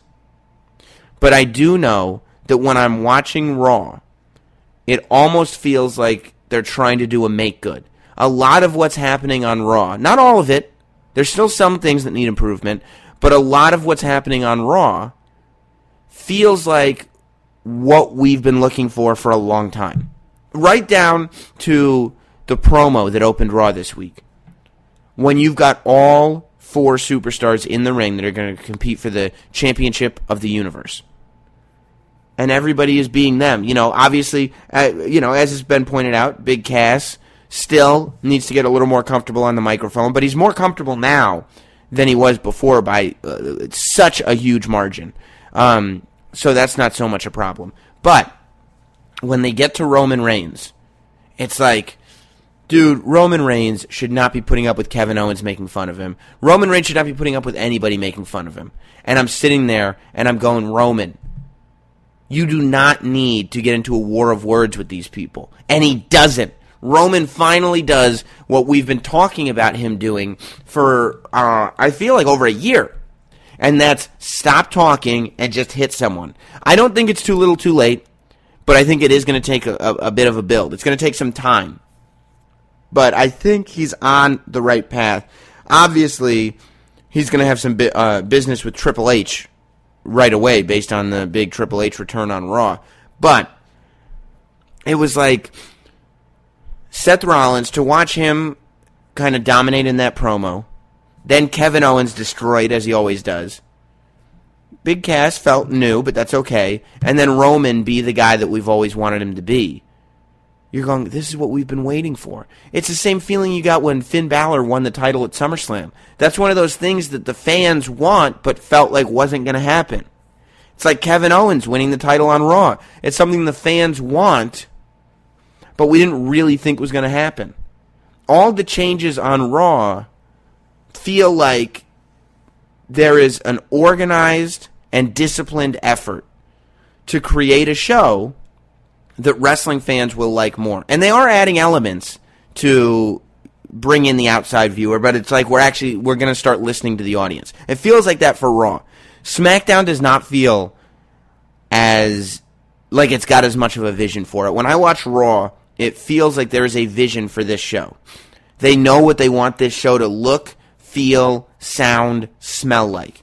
They know what they want people to walk away from this show with. And they got a lot of time to fill. They got 3 hours. Luckily, they have more guys than SmackDown, and that has become very obvious, I think, over the past couple weeks. But SmackDown does not feel at all as disciplined. SmackDown feels more like a testing ground, to tell you the truth. SmackDown, throughout the weeks, I kind of feel like a lot of stuff that's being done, it feels like is being done to see if it works. On Raw, the decisions that get made make me think that they're behind it 100%. When a decision gets made over on Raw, it feels like this is the direction we're moving in and we're confident in it. When a decision gets made on SmackDown, it feels like, let's see if this works. And I wish SmackDown was a little more sturdy. I wish SmackDown was a little more direct with what they were doing. The way Raw is. Raw feels direct. I mean, you know, there were a couple of segments that I had issues with on SmackDown. I did, number one, and this was just a pet peeve. This wasn't really an issue. I would have loved to have a real confrontation between Kane and Baron Corbin. Like, the way they kind of, Corbin looked at Kane as he was walking to the ring, but Kane didn't really look at him. They should have had stopped and had a bit of a stare down before the Dean Ambrose match. Especially the way the Dean Ambrose match ended, where it's kind of, Baron Corbin didn't actually have to take the L. So it's not like you'd be taking away from that story, but immediately then it's like, and I guess he's got the Kalisto story, but I'm very interested in a Baron Corbin-Kane story, and I want to see Baron Corbin beat him. Kane's the perfect guy, because Kane doesn't need to win any matches anymore. He's always going to be Kane. He's always going to have that presence. He's always going to have that value. Baron Corbin beating him is going to make Baron Corbin look like an all-star. So I do wish that more had been set up there. But the two things that I had a problem with were, number one, the way the Randy Orton-Bray Wyatt segment ended. I felt like the lights just went out. Like, it was just like, Rah! Like, you didn't come back to see Randy Orton standing in a ring alone. I don't know what happened. Did they start a fight? Did both of them disappear? Are they going to reappear in the Wyatt family ranch? Or did they are they in Randy Orton's snake pit? I don't know where they are. I don't know what happened there. But Randy Orton rushed the ring, and then the Wyatt thing went, Brett! And I went, I wasn't ready for a Brett. I wasn't ready for a Brett. I want to find out what's happening with these guys. And I didn't see what was happening with these guys. You know, you can't just, it almost felt like when you're watching SNL, and a skit just ends. And it becomes obvious that they had this joke in mind, but they didn't know how to end the skit. It happens all the time on that show. And that's how that segment felt to me at the end of it. When it was, what? And I went, no. Randy doesn't get to disappear with Bray. That doesn't make any sense. And then also, we've seen guys get crotched so many times. So many times. I feel like Shawn Michaels in the WrestleMania 10 era was the king of getting crotched. Shawn Michaels got crotched the way Nature Boy Ric Flair used to flip over the top turnbuckle. People have been getting crotched for decades. I have never seen a man experience the temporary paralysis that AJ Styles experienced after getting crotched on that top rope. You know, and that's when it starts to, like, it's weird. Because, and it's happening on SmackDown, it's happening on Raw. Like, the idea that lines are getting blurred is a good thing. And all the stuff that's been good, and all the stuff that people are talking about as this, like, awesome thing. The Miz and Daniel Bryan, the Dudley Boys retiring, like, all this stuff. And by the way, we find out now that the Dudley Boys are retiring. They already have dates booked outside of WWE when you were watching that segment, and even after the segment going like, I think they're retired, but I don't know for sure. Like, that's what you want. Like, the idea of, like, I don't know what's real. But when, like, AJ is crotched and paralyzed on the top rope, that's just goofy. You can't, and I don't mind goofy spots, but to end the show with that big of a goof is like, you know, I don't know what that does for anybody. I don't know how that helps. That certainly doesn't make me want to buy the pay-per-view. I also don't like, and this is another pet peeve. Like those two, I had real problems with. AJ getting crotched to end the show and becoming temporarily paralyzed, so that Dean Ambrose could literally put his arm around him, slap him in the face, do whatever he wanted with him. I had a problem. That was ridiculous, and the Randy Orton, Bray Wyatt thing, I had a problem with too. The other stuff is just pet peeves. You know, the other stuff you could do differently, but it was just pet peeves. I want to talk about the general manager situation, because a lot of what was happening on SmackDown, and they're doing what I have wanted them to do for a long time, which was... Oh, and by the way, I do want to... Before I get into the general manager thing, I do need to make a public statement. I am not Americo. I got a lot of your tweets. I saw Americo get unmasked. I understand. My hair is not that long anymore. But no, I was not playing the role of Americo on Raw this week. I was doing my show on SiriusXM at the time. I couldn't have been two places at once. So no. If I had been Americo, let me tell you something.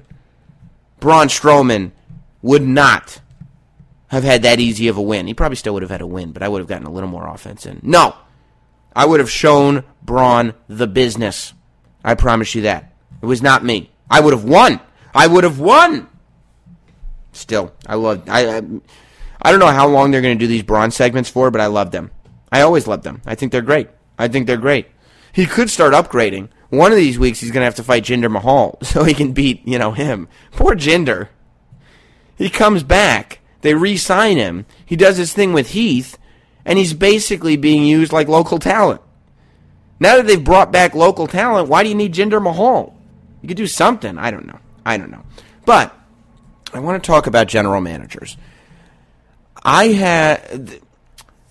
started thinking about it this week. I wasn't thinking about it as much before. But, it was interesting to see where's the Daniel Bryan Miz thing going. And we still don't know exactly where it's going, which is good. Who knows what the real status of Daniel Bryan is ever. But let's be honest about what's going on. So there were two confrontations. There was the Miz-Daniel Bryan confrontation last week. And this week it was made clear that Daniel Bryan cannot get face-to-face with these wrestlers anymore. He made multiple references to it on Talking Smack.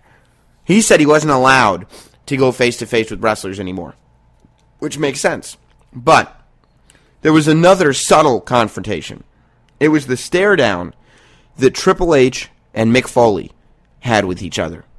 And those two things combined made me realize a problem that I have with general managers and how they're being used right now. I did an interview with Edge a while back. It was pretty quickly, I think, after he ended his career. As a matter of fact, I don't know that I've ever played the full interview. So that's another thing. Tweet me at NotSam if you want to hear it, because I may try to find the full interview, and maybe I'll play it next week so you can get a little more insight on this. But I was talking to Edge about whether or not he'd return to WWE in a non-wrestling role. And he said that the reason he had to end his career is because the injury that he sustained, all he has to do is get shoved and fall down wrong, and he could get paralyzed. That's what he said.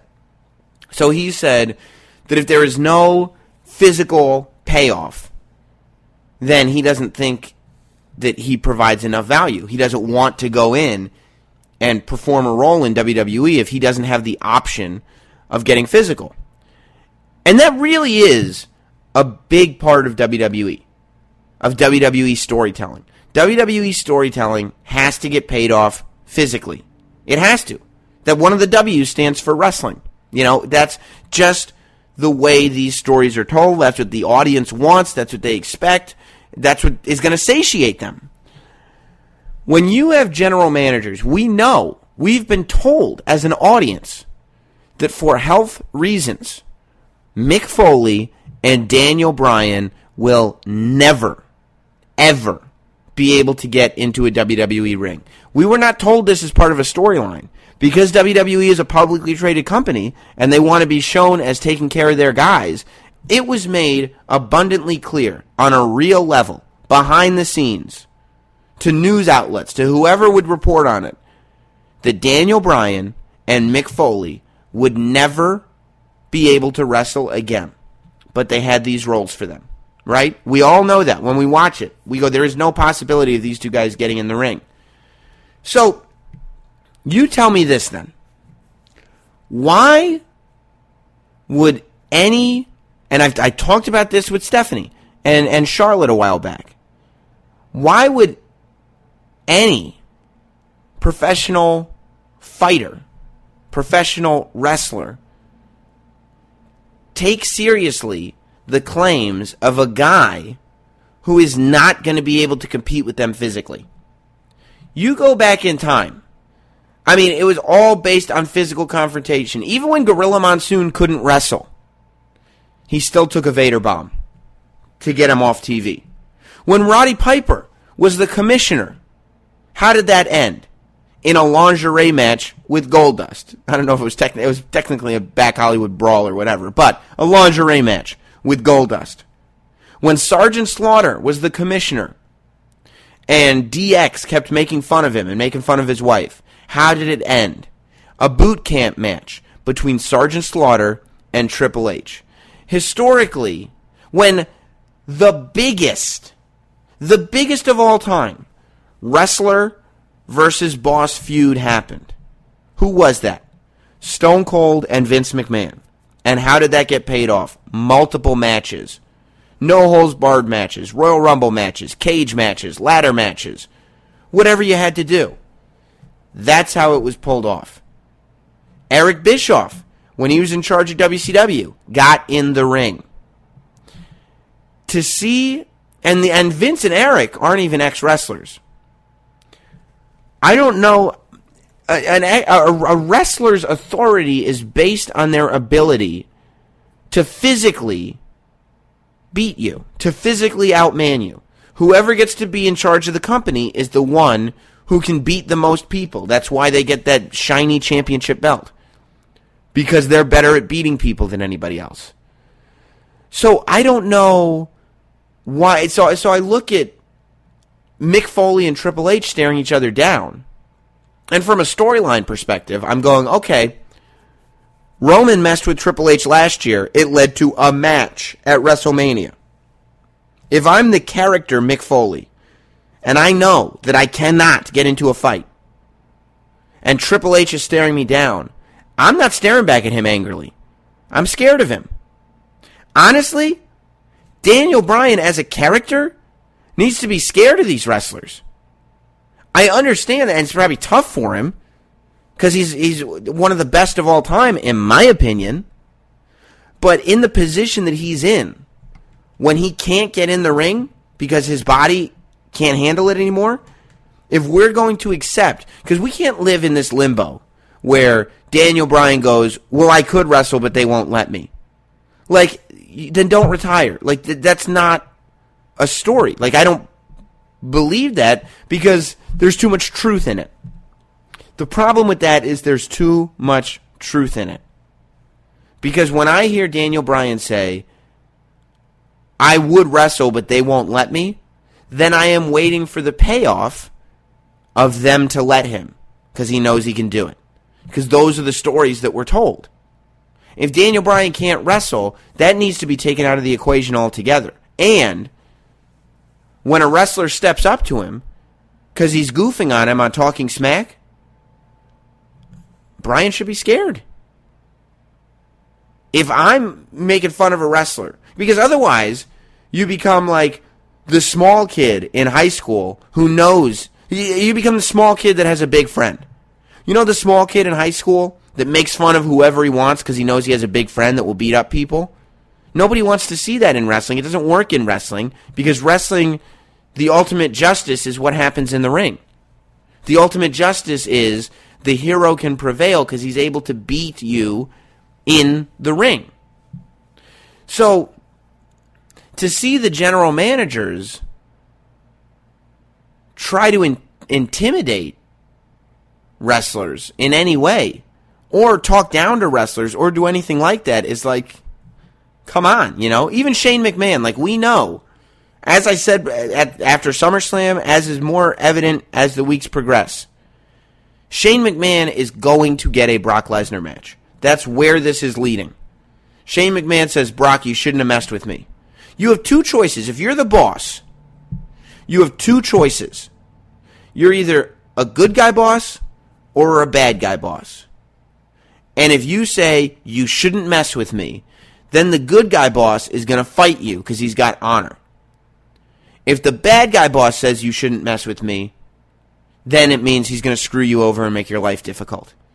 If you're intimidated by a boss, it's either because they're a good guy boss who, when push comes to shove, will meet you in the ring, or it's because they're a bad guy boss and they're going to try to take money away from your family.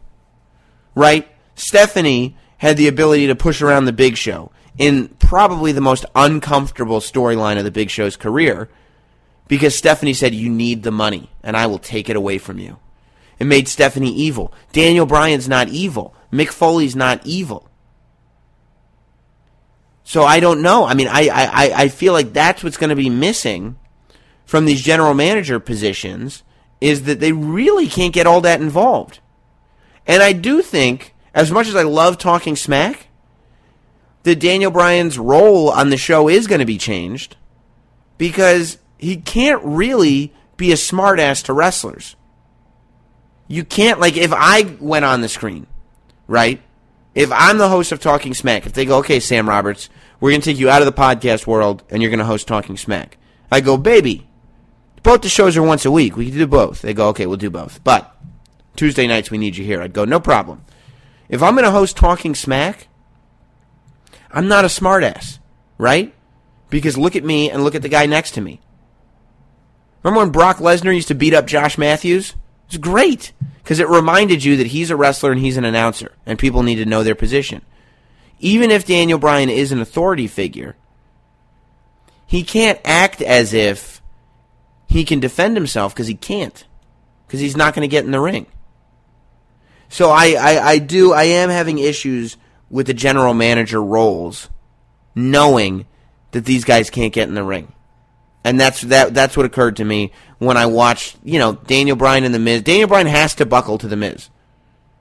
And The Miz should taunt him about it. The Miz should say, oh, you're not so tough now, are you, Daniel? Because you can't do it.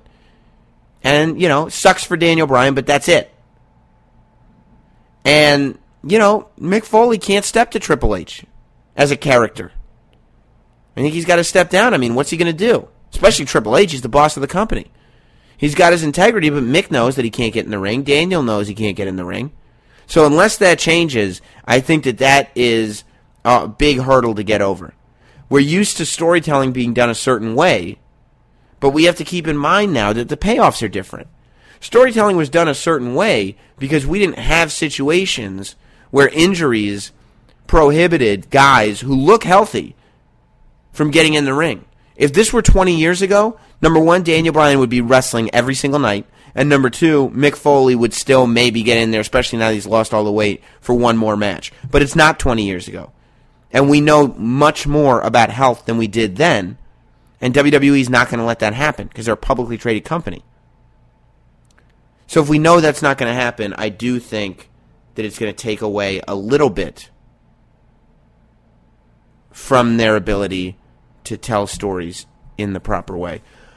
All right, well that's what's going on. Let me check my little notes and see if I missed anything that I really want. Of course, a lot of stuff happened. Kevin Owens, by the way, as I said at the top of the show, I'm so glad that he's champion.